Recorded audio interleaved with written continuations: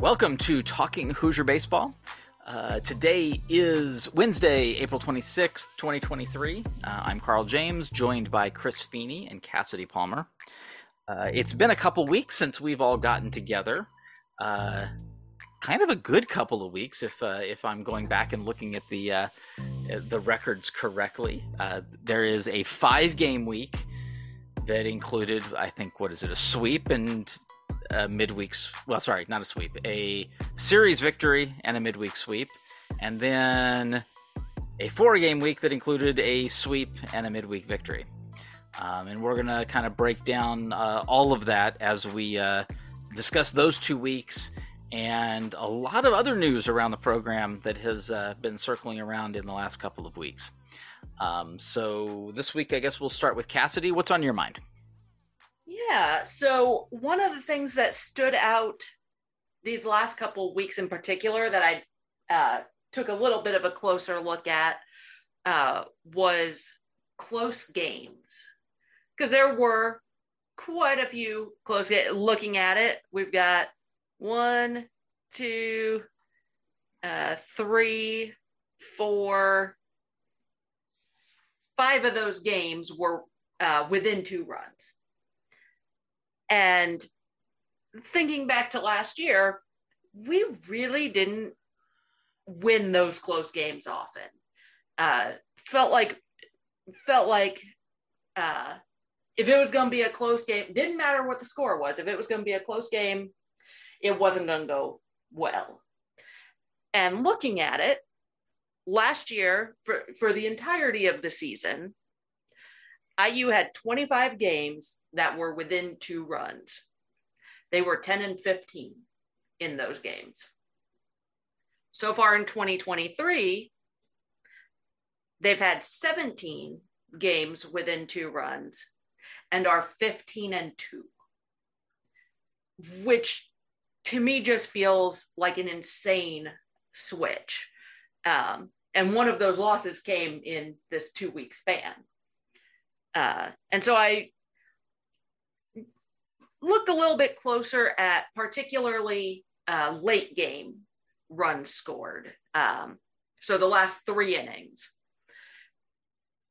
In 2022, so last year, the team averaged about 2.3 runs given up per game in those last 3 innings. This season so far, that number's at 1.6. That's a 33% decrease, which is kind of insane. But you can see there's a pretty big difference when you can lock down those later innings a bit more. Those close games become significantly more competitive.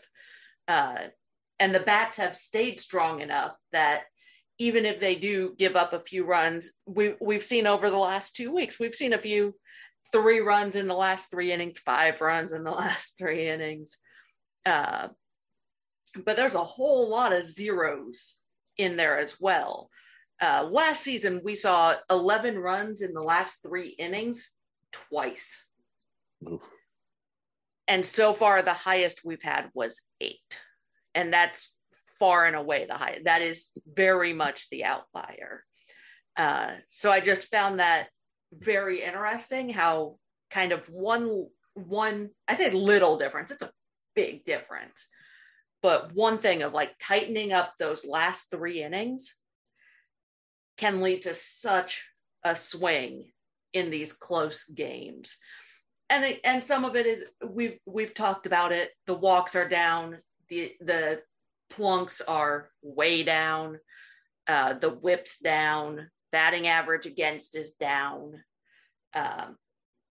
Looking at last year's numbers, we would expect to have 79 HBPs right now. We're sitting at 48. We would expect to see 236 free passes. We're at 179. I'd still love to see some of those numbers come down even a little bit further, but with such a young team, this jump has been absolutely fantastic to see these. I guess jump's the wrong word there. That's going up. That's going the opposite direction. but the improvement on control has been huge. Yeah, I think another thing though that Pete that you have to factor into that though is just how the pitchers have been deployed. Mm-hmm. In particular, if you look at the game started, Seti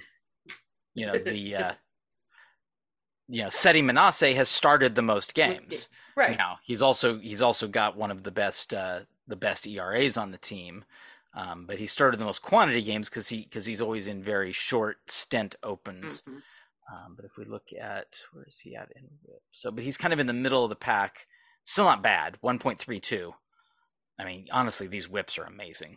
Yes. This thing looks is Oh, weird. yeah. And I was sitting there comparing other Mm-hmm. teams, and there's 1, 2, 3, 4, 5, 6, 7, 8, 9, 10, 11, 12 pitchers Indiana has less than 1.8 whip. Yeah.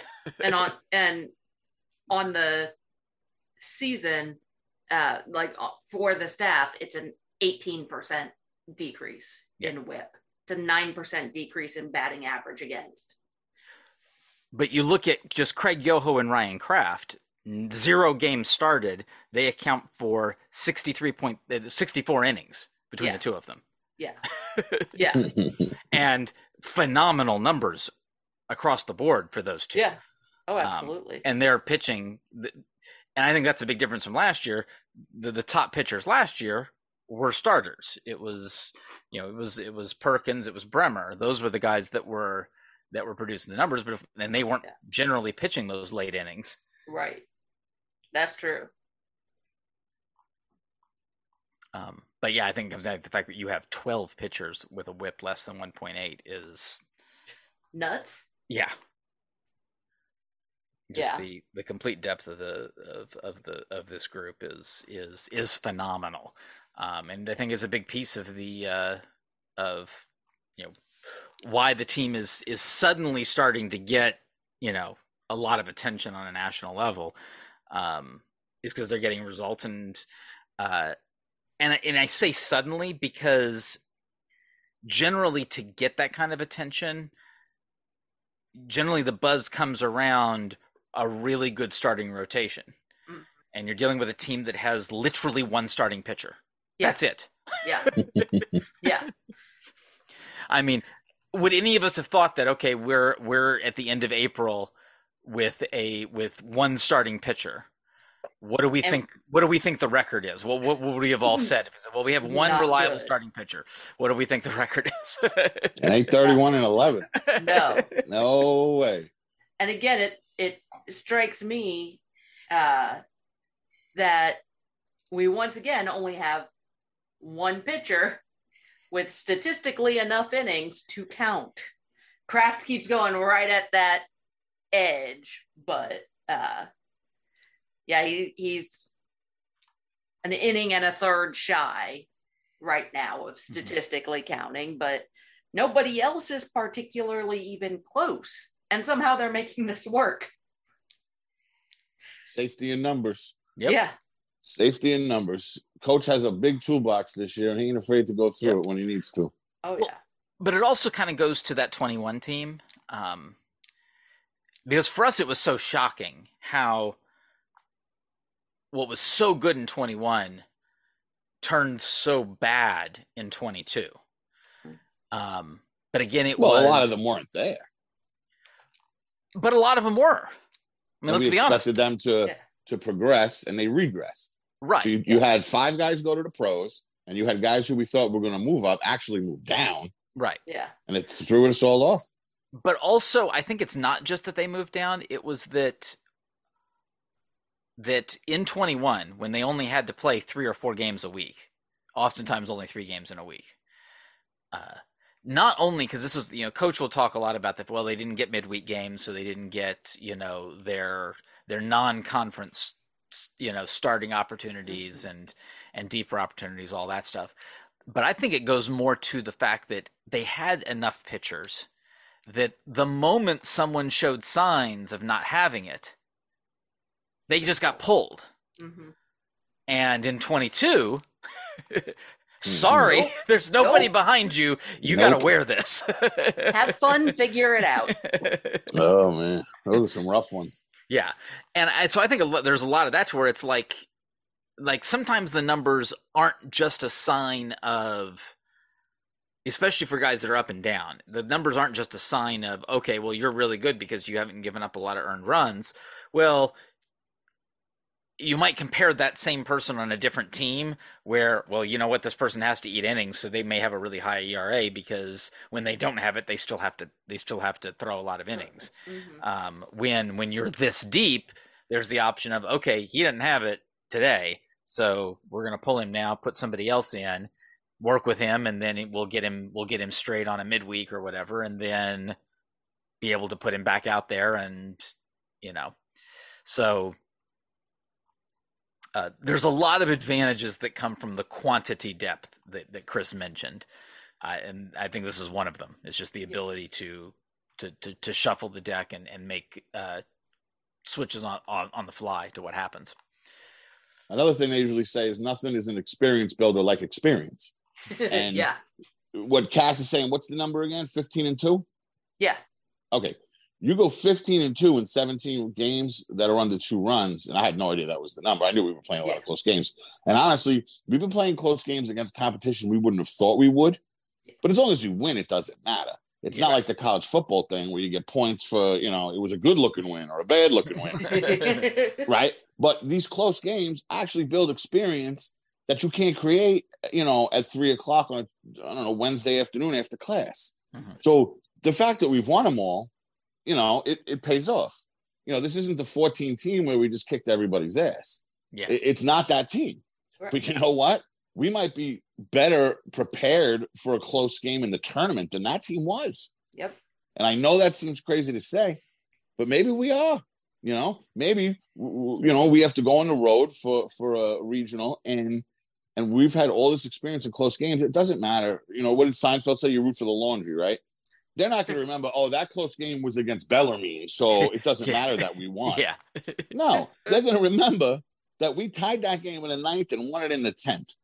Or that we made a big pitch to get the minute we took the lead in the 8th, we made big pitches in the 9th and shut it down. And it really showed, I think, in these, 9 games? The way I did it for the belts, I split it up. I mean, I kind of cheated a little, as you'll see when I pick my winners, but I split the 9 games. I mean, want me to just tell you what they are? Since we're talking about them. You just might as well go for it. Yep. Why not? So there's 9 games, and I completely cheated, and I put Louisville in the one side, and then I put the other 5 games in the other. So there's 4 and 5. And I did that because I wanted to give belts to certain people, so I will admit that. So for the Illinois, obviously the Friday night did not go well at the end, but we fought, Devin Taylor had a great game, even in the Friday loss, and continued it the rest of the weekend with the 2 wins over the weekend for us winning the series. So Devin's going to get the Alex Dickerson Award. 3 home runs, hit the grand slam. Somehow we didn't get Player of the Week from the Big Ten. I really think he got robbed on that. But they did give him the Freshman Player of the Week, so at least he got something, right? And then for the Tony Bennett Award for the Illinois series in the Louisville game, I went with Philip Glasser. There was a lot of big double plays in the Illinois game. And also he had to climb a ladder a couple times and make some nice catches.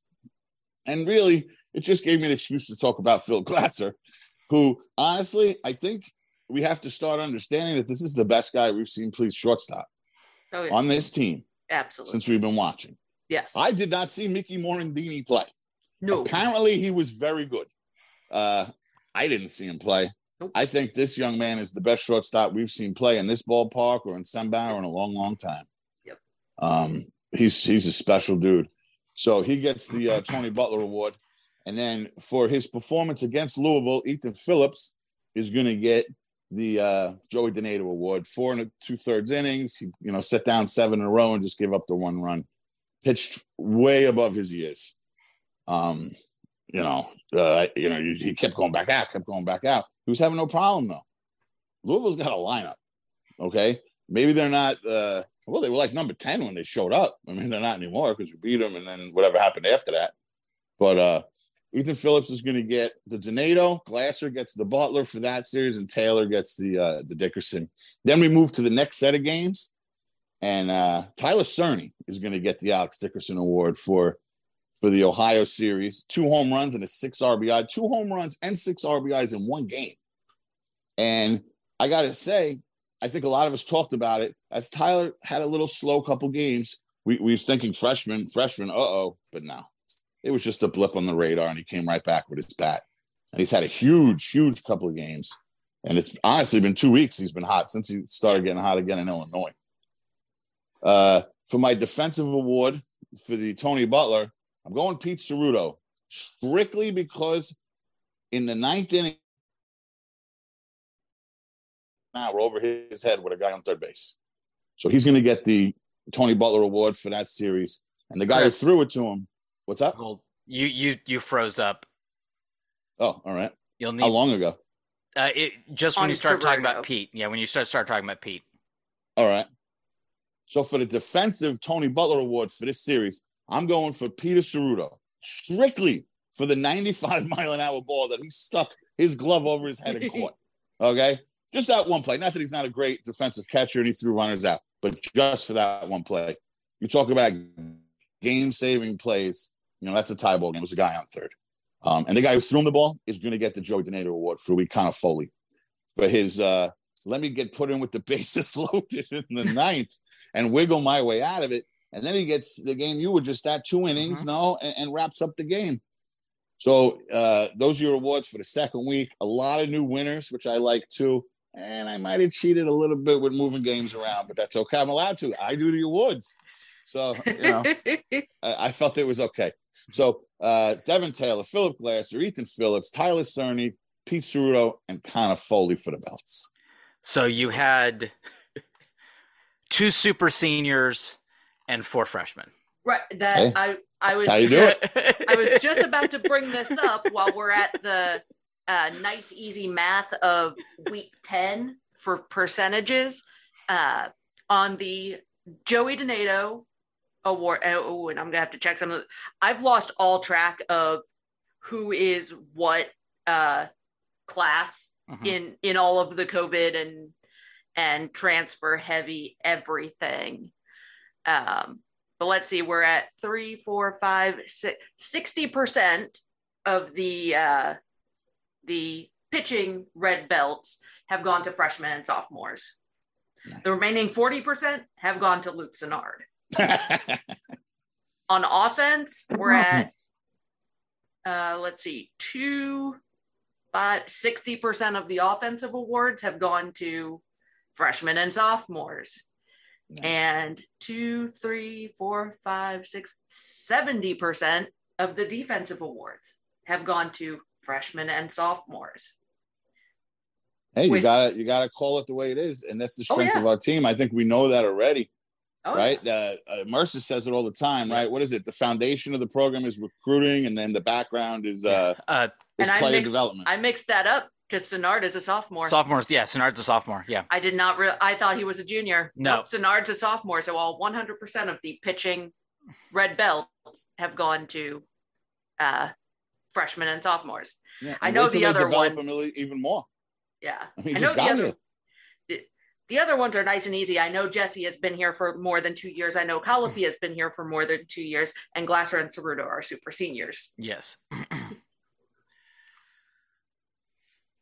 That is just absolutely insane to me. And I had the roster pulled up because I was going through all of the by class, and you're looking at Devin Taylor, Tyler Cerny, Connor Foley, Evan Whiteacre was really good at the start of the season.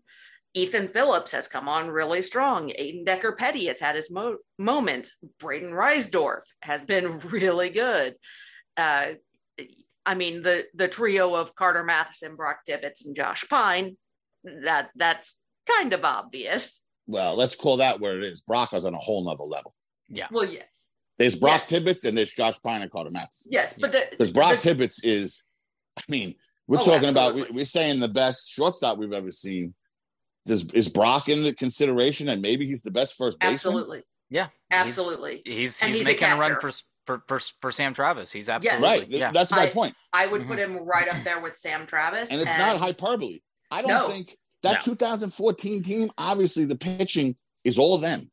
Yeah. But somebody brought up to me at the bar, and that's how I started thinking about it. Somebody brought up to me at the bar on Saturday, how many position players on this team would have started on that team. Mm-hmm. And there's quite a few.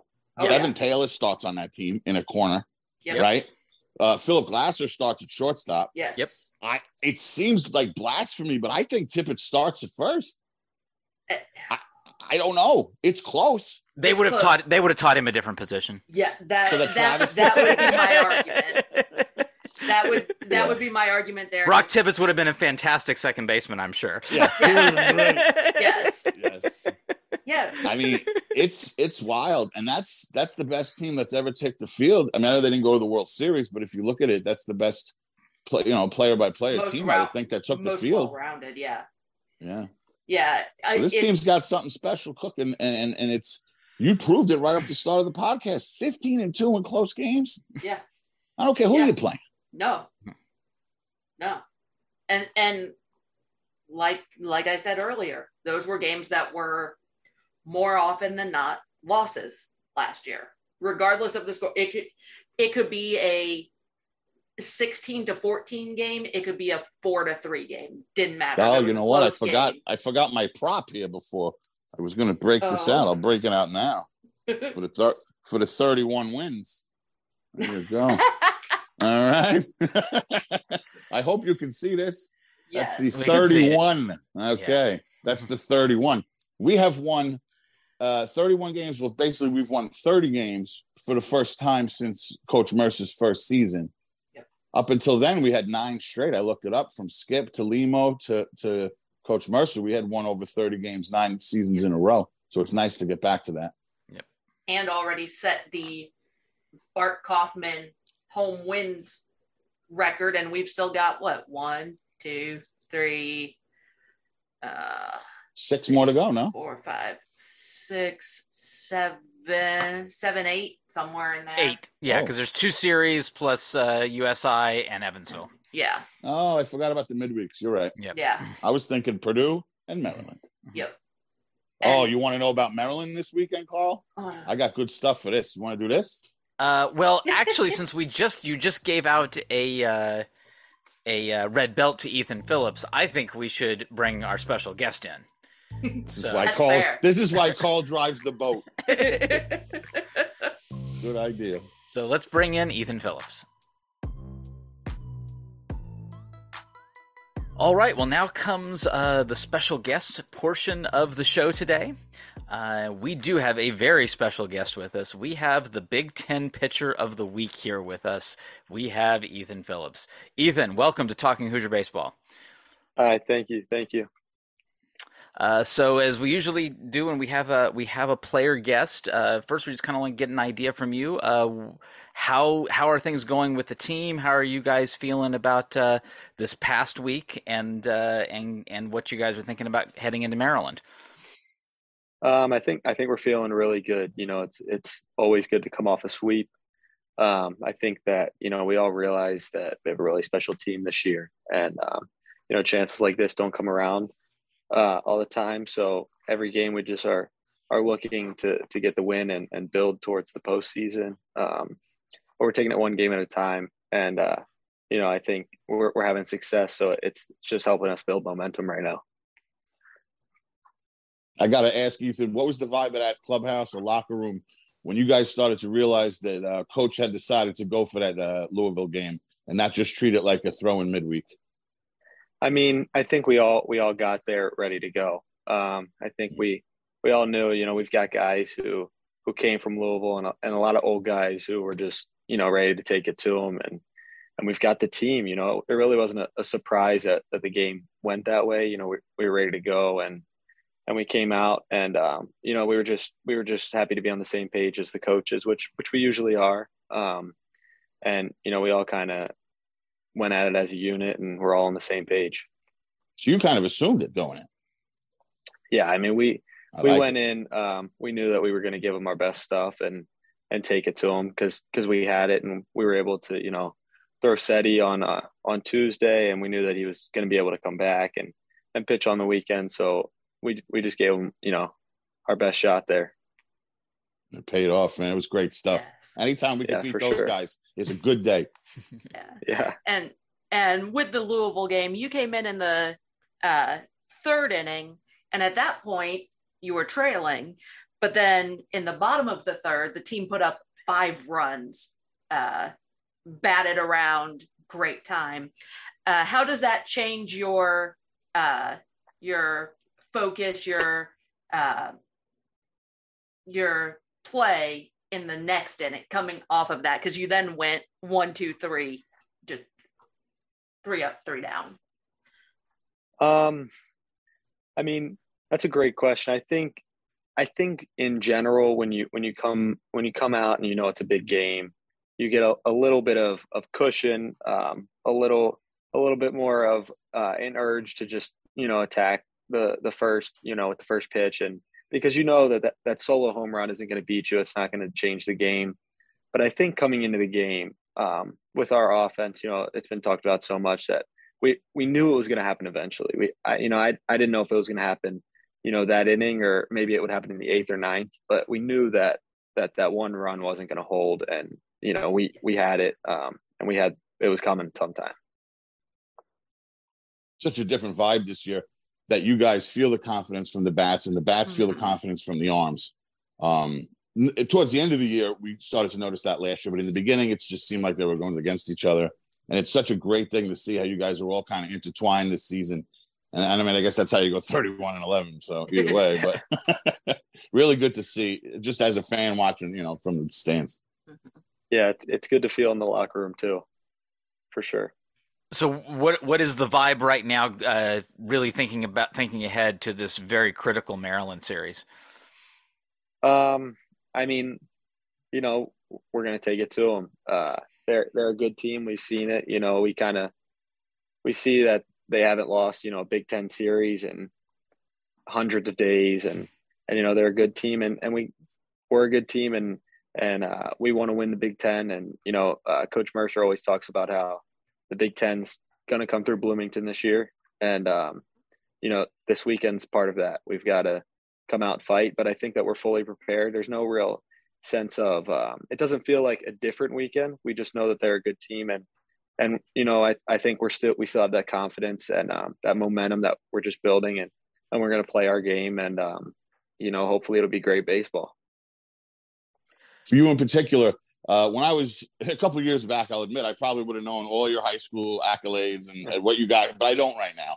So I honestly want to ask you, going through high school and now pitching against Louisville and now facing these Big Ten games, what's the difference for you? Did you pitch in any state finals or any of the playoffs? I pitched in a couple big games in high school, but unfortunately my team never made it to the state finals. I played on a great team. We were consistently nationally ranked, but my senior year we had to play another nationally ranked team 4 times, and we beat them 3, and the 4th time they got us in in the regionals, and they bounced us. So it was a tough ending, but I played high school baseball in Tampa, so a lot of my friends and a lot of guys that I played in high school and in the travel circuit, they play at the Florida States, the University of Florida's. I'm actually good friends with Ethan Petrie, who's ripping it up at South Carolina right now. So I've kind of been around these hitters. And coming into college, it's different. It's a different level of baseball. But as I've kind of settled in and gotten more of an opportunity, I see that I've faced hitters that are this good and play at high level programs. So it was almost just a realization of getting back to that confidence of pitching and just playing my game and having the confidence that I'm just as good. I've competed, with hitters that are great, and just playing the game of baseball. Can you talk just a little bit about the arm care piece, because you did actually pitch over 8 innings in a 1 week period? How you felt and how you've basically kind of recovered from that particular from that much use, which had not been typical, at least for you in college so far. I mean, coming into IU, we've actually implemented this program called Arm Care, and it kind of is just like a monitoring and testing of our arms. And so we had a kind of we use the bands, we use crossover symmetry bands every day, and we had a strength program to strengthen our back and stuff like that. And so just kind of developing that routine coming in has helped my arm feel good and feel strong. And then, throughout the week, we built up in the fall. We played scrimmages, so I had thrown a decent amount of pitches. And so I was just able to kind of take a day or two off, take it light, and then just be ready to go. I think normally it only will take me probably 2 or 3 days to be ready to go again, unless I were to throw maybe 100 pitches. But I feel like just because of the routine, and obviously the training staff that we have here is great, and they're always here for us. So anything I need, they'll help me out. And so just with those bands and the strength and all that kind of stuff, it makes me feel good. I never really feel like I'm really hurting the day after or anything like that. Excellent. Now, you definitely didn't seem like a freshman on the mound against Louisville. What was it, 7 guys in a row you got out? Then the post-game interview, you're calm, you're cool, collected, like you've done this before. But I'm sure there's been a learning curve. Like, who has helped you out in the locker room as far as mentoring? I think a lot of guys step up. A lot of the older guys from the catchers, and Pete and Matt, they're always – it's great to have a catcher that you can trust and who has your back, and they both have been great. And I know that they work with the other guys. And then the pitching staff, you have older guys. I think that, Ben's a very experienced veteran. And I think that coming in, he was a new guy in the fall. And after going through that and being there, he's kind of found his role. And he stepped up and he shows us the ropes a little bit. And, I think that Ty's been here forever. He's great. He always works well. He knows, the program better than anyone.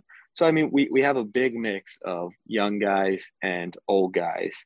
And I think that a lot of the older guys know that, the young guys have a lot of talent, and they feel like they, should mentor them. And it's been very beneficial for all of us.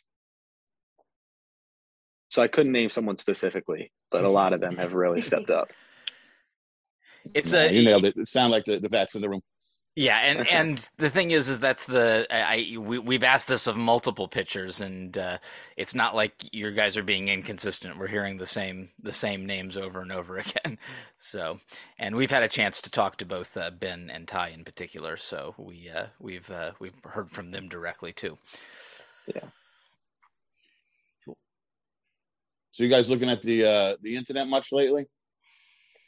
We don't talk about it much. Every once in a while I'll give Twitter a scroll, and, I try not to read too far into it. But, we see stuff, we see all the articles, we see the rankings and the projected fields, but we don't really read into it. We don't really look into it, because at the end of the day, we could go 2 ways, and whatever they say right now really doesn't matter.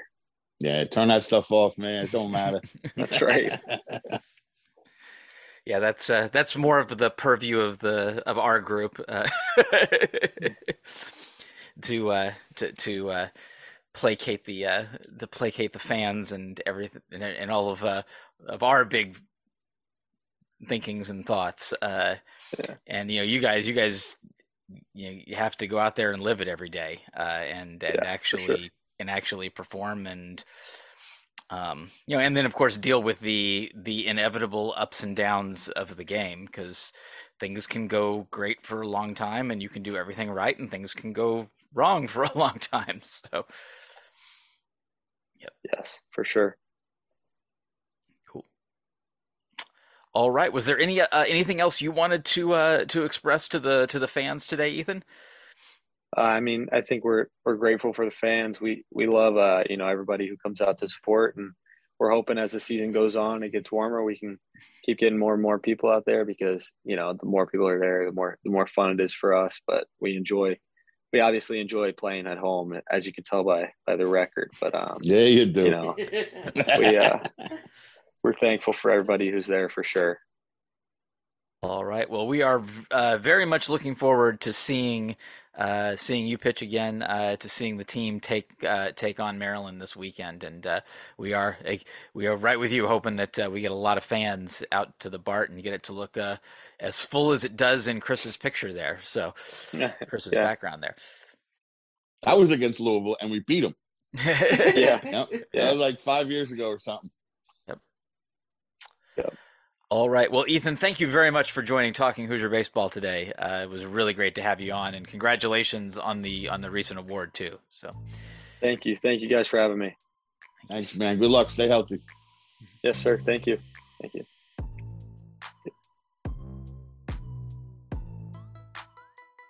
all right. So we got to have the reigning Big Ten pitcher of the week here on Talking Hoosier Baseball. That was pretty cool.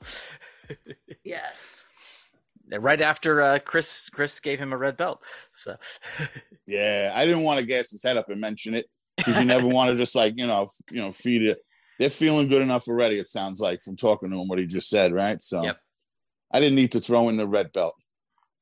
But you gotta be happy about the attitude and the hey, we know what we're doing, but we're not.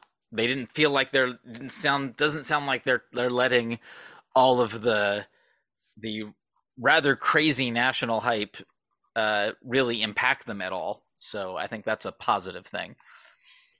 I feel like a confidence, not a cockiness, and I like that. So there is a firm line there with that. Yep. Yeah, it's nice to be recognized, but there's work to be done. Yep. So cool. All right, Chris, you were going to talk about the Maryland series. Oh, yeah. This is cool. I didn't even realize this until I was looking at the times, honestly. I want to make sure I had the times right. So Friday is 6 p.m., Saturday is 1 p.m., and Sunday is 12 noon. But they're also, I'm surprised they haven't been promoting this, but it's 2013 College World Series anniversary, 10-year anniversary weekend. So they mentioned there's going to be a lot of giveaways throughout the weekend. One of them they specifically mentioned was a 10-year anniversary roster trading cards. So that'd be pretty cool. I definitely want to get my hands on a set of those. Also a 2013 College World Series poster. That's Sunday specifically, and the cards were Saturday. They didn't specifically say what was going to be Friday night, but it did say, giveaways. So that's pretty cool. And of course, Saturday, as always, is Bark in the Park. You could bring your dog, you could get some cards, and you could beat Maryland, which is always fun. And then Sunday, I know this is Nancy's favorite. We have the baseball bingo, and then you can run the bases for the kids, after the game and get autographs with the players after you beat Maryland. So it's really, it seems like a pretty good deal if you want to head out to the BART for the IU Maryland series. Some say it's the top two teams in the Big Ten, power ranking wise. I mean, I'm not one to say that. I don't really think Maryland's as high up as that, but some say that they are. They're obviously a very good team. They won 48 games last year. They've got a first-round draft pick playing at shortstop with Shaw. Luckily, there's no more Costases, apparently. I feel like a Costas has been on this team. We're out of I think they're out of Costases. No more Costases? No. So I'm been glad. A while. But those guys killed us, right? Oh, every year. Oh, those damn Costases. They appear to be out of them. Parties. But see, the one thing I'm going to prepare us for, by the time you watch this or whatever, if they do hit a home run, they have this ridiculous hat that they wear. It's like really, really ginormous. It's ridiculous. It's right up there with USA Chance that they were doing. It's just bad. But I'm excited, definitely. I mean, we obviously have a history with this team going back to Dietolo hitting bombs in the rain and, Tony Butler and Cangelosi staring them. Oh, man, what was that other guy's name? The pitcher that threw at Feynman after Miller took him deep. What was that guy's name? Murphy. For Murphy, and then Coop had to break up the fight. Remember that? They did play Lazy Mary at that game, though. Yeah. And then you got the Big Ten tournament, right? We played that great first game with them. Yes, it didn't work out well, but then we got our rematch, and we're the first 8 seed ever to knock out a 1 seed, and it got to be Maryland, which was pretty great. So I don't know. Even in football, basketball, I always say any day that we beat Maryland is a good day. And, this weekend, let's do it 3 times is my hope. Yeah. That I feel like that's always the hope. Yes. I never say 2 out of 3 against Maryland. I always want to sweep them. They call themselves dirty Terps. I call them shady Terps. They're going to be up to some shady business. And I'm sure that we'll be able to point it out. Hopefully a lot of people in the stands. Weather seemed all right. I do want one lightning delay. I'm figuring we'll get one. I will say I was kind of bummed that, like, with how high level this series is every year as a whole, doesn't matter which location, it's always great turnout, great energy, and great games, and not one of them is on BTN. That felt disappointing. It's because their Saturdays are all spring football. They could have showed it Sunday or Friday. Almost all day. Even I get that. I get the Saturday. Show Friday and Sunday, though. Not to me.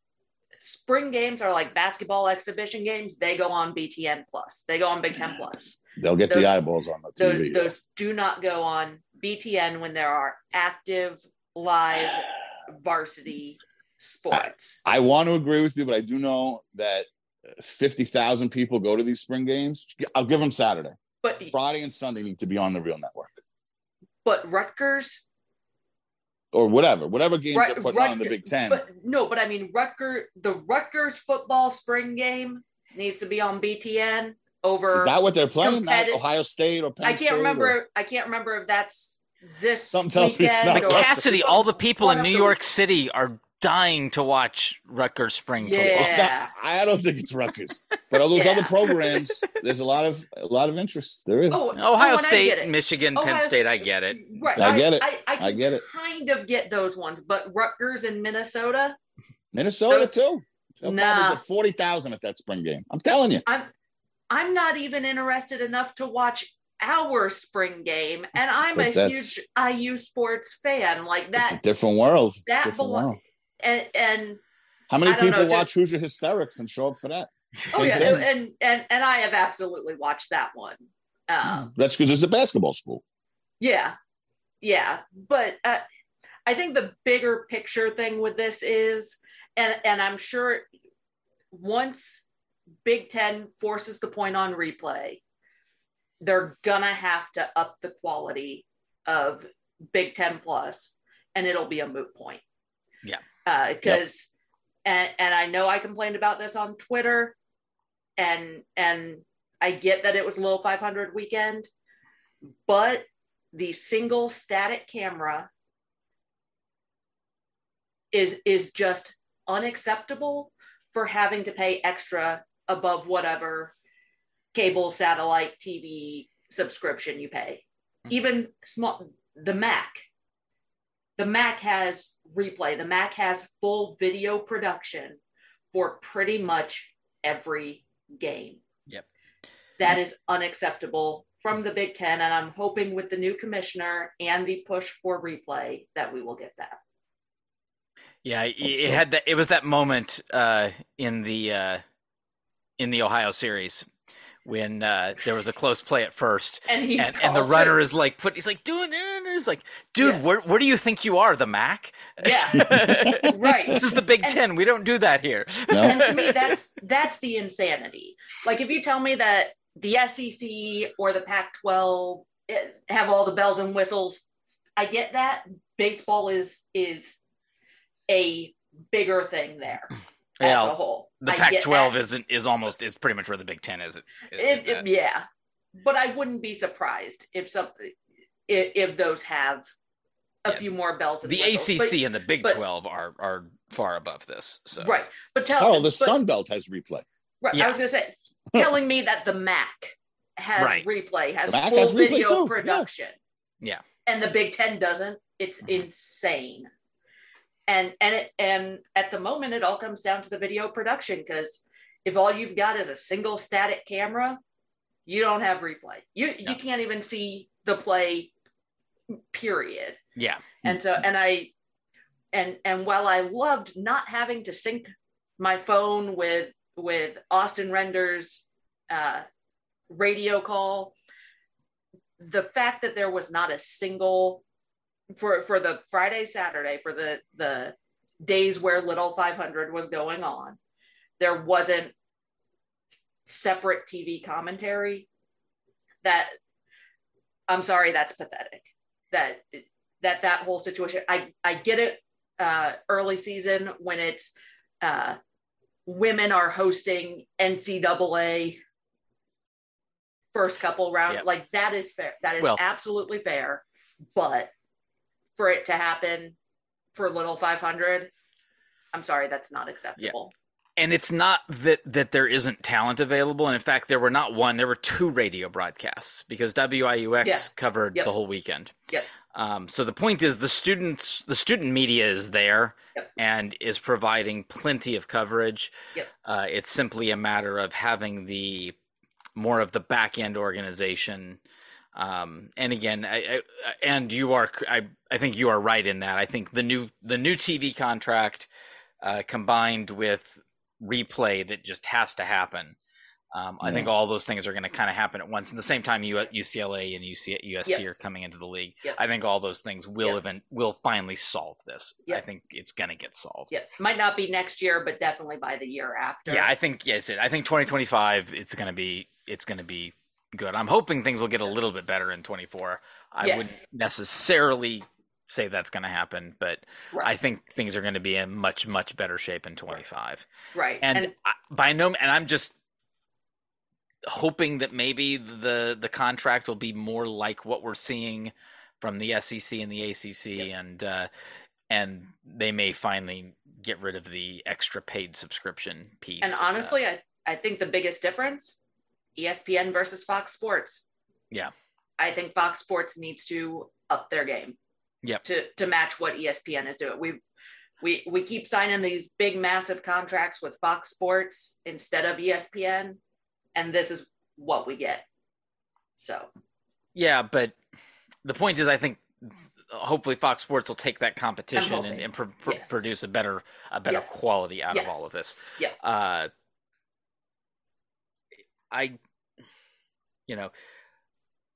When it comes to here, I'll give you an example right now, because most of the sports I'm interested in to follow on a visual basis are ones covered primarily by the Plus.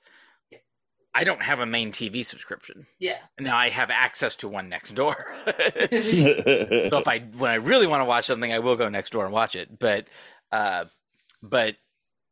if the Olympic sports were more accessible via a main subscription, I would be more likely to get an actual TV subscription. Yeah. That's just one example, and that of course that does impact the overall success of the ability of the network to succeed, and I think that's an important piece. Yep. But the amount they charge, and it's not an Indiana specific problem. Yes, we have seen this lots of places. I think the first place I remember really hating that single static camera was Michigan State. Yep. And it was just horrible angle. You couldn't see anything. I think theirs weren't crooked though. Ours was crooked. Ours was crooked, and that was weird. That bugged me. Yeah.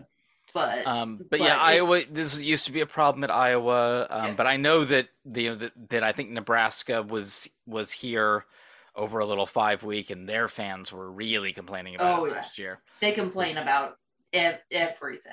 Yeah. They're more vocal than anybody else. Yeah. Well, they have obviously they have the most dedicated fan group in the league. Yes. So there had been a traditional baseball powerhouse. Yes. They have reason.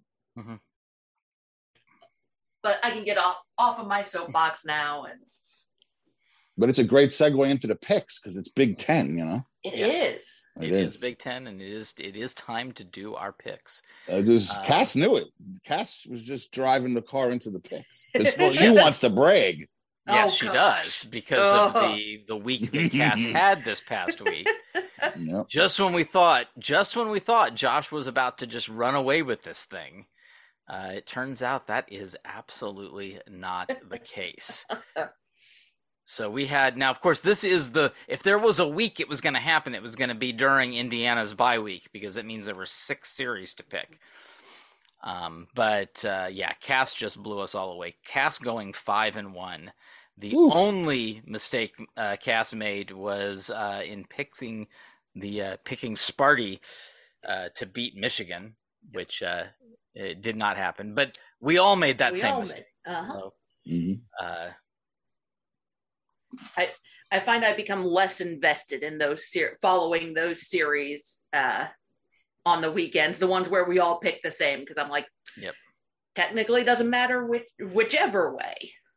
Nope. But it's a push. Yeah, but Cass made ground over Chris and I by picking Penn State over Ohio State, and made ground big time with Josh by picking Illinois over Minnesota. That was another one of Josh's oddballs. I don't, but I mean, it paid off for him the last time. I get it. So yeah, I understood. Now, of course, we were split right down the middle on Iowa and Nebraska. And Iowa just had their way with the Cornhuskers. Which from an RPI perspective, we like that. Very much so, yes, because Indiana doesn't play Nebraska this year. So, I mean, Nebraska looks like they're going to be doing well enough to get to the Big Ten tournament, which is so good for the conference because really they need Nebraska to be in Nebraska for the tournament. Yes. It's going to help attendance. Yes. But Iowa, obviously, I mean, Iowa draws well for the Big Ten tournament as well. And you can see Iowa from the stadium. Yeah. I mean, we saw Iowa play here. Iowa is a really good baseball team. They just had a gauntlet to start the season. Yes. So that was last week. So now let's get into the current week. So the current week, we've got 5 series. So we're back with Indiana playing again. So we at Talking Hoosier Baseball will not be picking the Indiana Maryland series because the Hoosier Network's podcast on Indiana baseball, Sunday Reds, they all do pick. That was actually the more entertaining part of their show today was them picking. But of course, we just couldn't be as bold as they are with that. So we're going to focus on the rest of the Big Ten. And we've got Iowa traveling to Penn State. We've got Rutgers at Purdue. Illinois at Ohio State, Northwestern at Michigan State, and Minnesota at Nebraska. So since Cass is tied for the lead now, overall, we'll start with Cass today. Cass, what are your picks? This feels like pressure. Well, the first one, the one that honestly felt the easiest pick, even though it's on the road, I'm going Iowa over Penn State. I don't know that they'll dominate the same way that they did against Nebraska, even though Penn State is arguably the weaker opponent. It is at Penn State. I went back and forth on this one, but I ended up with Rutgers over Purdue. I just don't quite trust Purdue enough yet, even though they're at home. I don't see it being a sweep, but I think Rutgers pulls it off. Once again, took the road team in Illinois, but I think that one's close. Michigan State over Northwestern, because Northwestern, as far as this year is concerned, and Nebraska over Minnesota, because Minnesota, and it's home for Nebraska. Chris, what do you got? Oh, you're muted, Chris. I believe she just read mine. So me and Cass, they're written down, so I can't. So just to double check, you have Iowa, Rutgers, Illinois, Michigan State, and Nebraska. Yes. I have the same exact thing. Yep. Okay. I'm glad they were written down. I have proof. It's right here. I'd have to turn my camera around to show the other screen that you went first, so you went first. I have one difference. I did pick Purdue. I am picking Purdue in the Rutgers series. I like the Boilermakers at home right now. I am really not sold on Rutgers. That's fair. Yeah. If I were actually picking number of games, I say Illinois sweeps Ohio State, but I have lost so much faith in Ohio State at this point. Yeah, the Rutgers-Purdue one was the one I was going back and forth on the most. I'm really curious how Penn State is going to play Friday with Iowa. That's the one I think that they are most likely to get, even going up against Brecht. So I'm just wondering if they might do different than what they did with Indiana, right, which is take those two pitchers and have them both throw Saturday. That's fair. And get That's one. fair. And just get one. Yeah.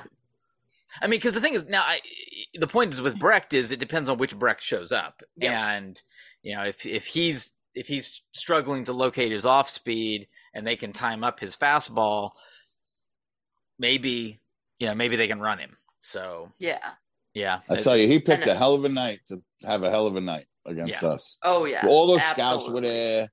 You know what I mean? It was like the McCade Brown thing, right? We didn't know what we were going to get out of him. Sometimes we would get like no hit, 14K stuff. And sometimes he loses control a little bit. But the scouts always knew he was an absolute, high draft pick. Yeah. This kid's going to have the same thing, I guess. Yeah. And I do want to point out that Warren Nolan has Penn State winning 2 of 3.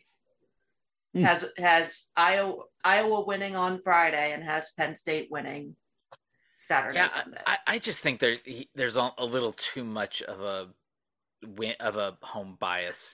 There probably is, and I think a lot of that.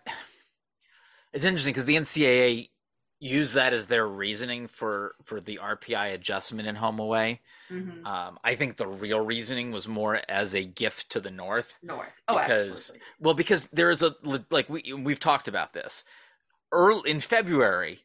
Northern teams going down south, there is a significant advantage, which isn't because the North team is playing in away field. It's because the North team hasn't been playing outside. Right. Yeah. There's a distinction. It's that whole concept in statistics, which is that just because a number. There is a result that 66% of games are won by the home team. Well, there's two things in factor. What I just mentioned, which is unique to the game of college baseball because of the weird timing and weather. But the bigger thing is simply, and you look at IU too. You say, oh my goodness, IU is just crazy good at home. What is the record now? 22-1 now? Yep. Is that where? Yeah. But you look at it. You look at Indiana's schedule. Now, granted, there are some good ones, but like Iowa. But guess what? There's the loss, 2-1 against Iowa. There was a loss there. That one was against Iowa. But Indiana's home schedule is significantly easier than Indiana's road schedule. Right. Yes.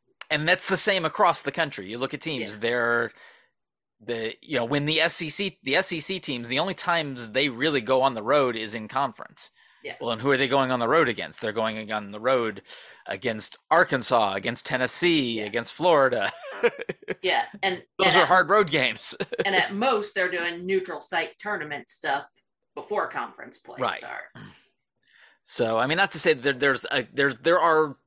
there are some examples, but for the most part, the vast majority of these teams are. Their home schedules are easier, and then you have the teams that intentionally go on these, road tilts. That these northern teams that go play really, really, really tough.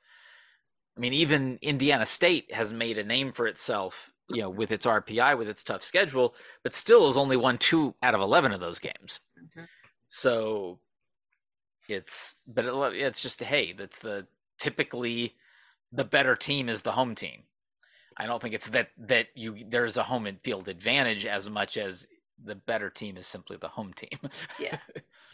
A good portion of the time. Yep. I do not think I have Josh's picks yet. Those will be up on the site before games get started on Friday. But I doubt it's going to. Yeah, I don't know if we're going to see a big needle move this time. I really don't. I just the fact that you guys picked the same list, and I was only one series off, I think is probably a pretty good indication. I won't mind just focusing on this series. Yeah. Let me just focus on the shady Terps. Yeah, and we've just got clear distinctions between the teams that are playing this week. So in the Big Ten, except for our games, right? Exactly. We got the series, top two facing off, and the other ones seem tilted, like you said. So it will also be interesting to see how the national media, because this is going to be in everybody's national media pick'ems. This series is going to be. Yep. So I'm really curious to see where D1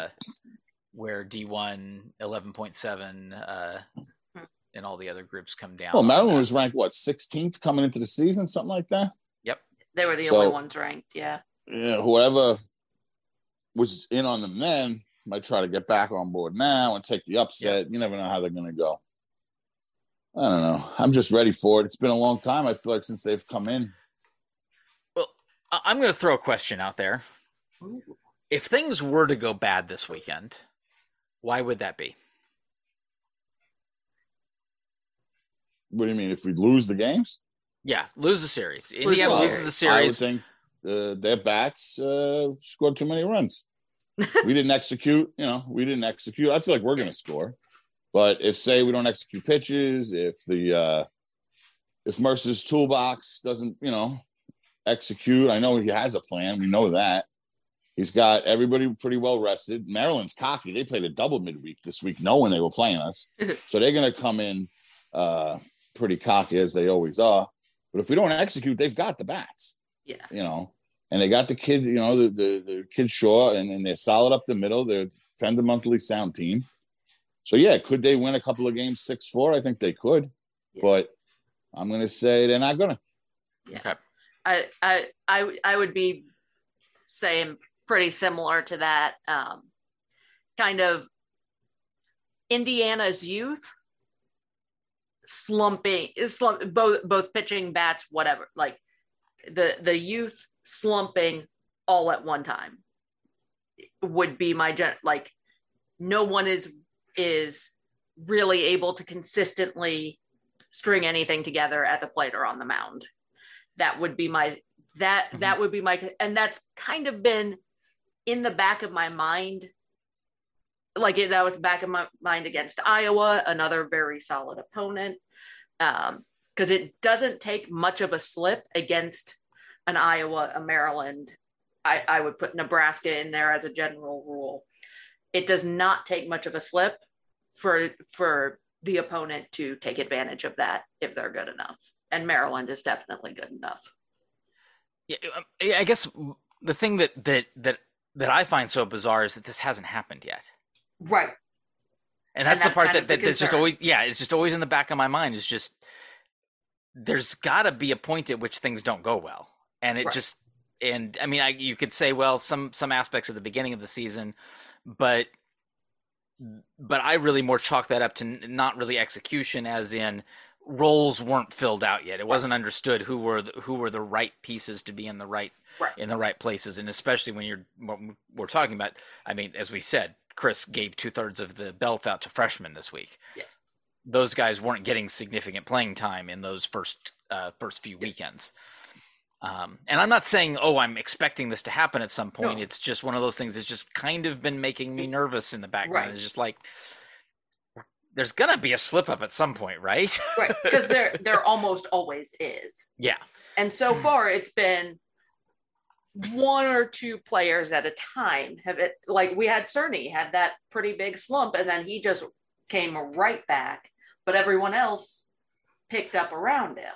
And maybe that's just it. It's the quantity and the depth that, I mean, and to say that there hasn't been anything, I mean, Coach pointed this out right now.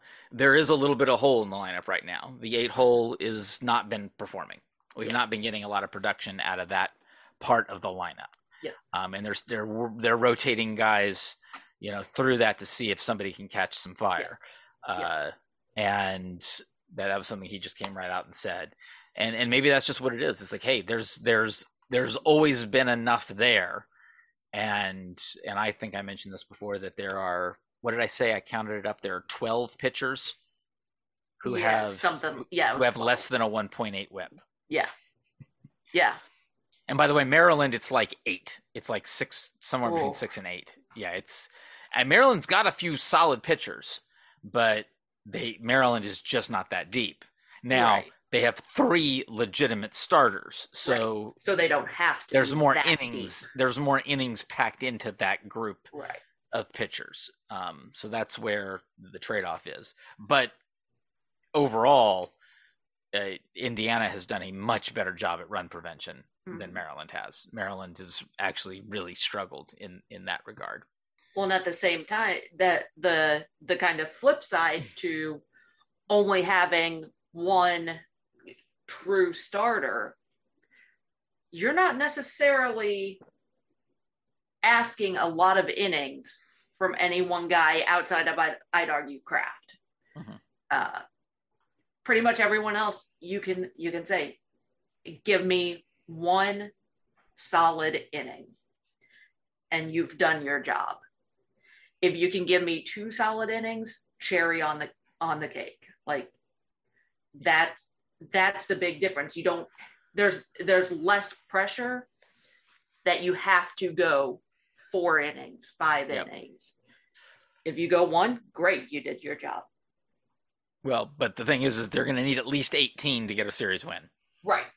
You're going to have to add it up to at least 18, probably more, because you have to figure that whatever that loss is, there's going to be some key innings burned in that. I mean, it turns out to be a close loss, and that I guess that kind of goes more to the point that you and Chris were making earlier about close games. Yeah. That, hey, a close game, you lose a close game, and there's that extra penalty, which is that you've because unlike Maryland, who has, there's 3 guys, their main 3 guys are going to get spread out between all 3 games. Yeah. The advantage Indiana has is that, hey, if things go really bad on Friday, Kraft is just not going to pitch, and he'll be available for one of the other 2 games. Right. So, you don't throw Kraft, you don't throw Yoho. Okay. So, again, I wanted to throw that question out there just because it's been kind of nagging at me. So, not that I am expecting anything poor to happen. It's just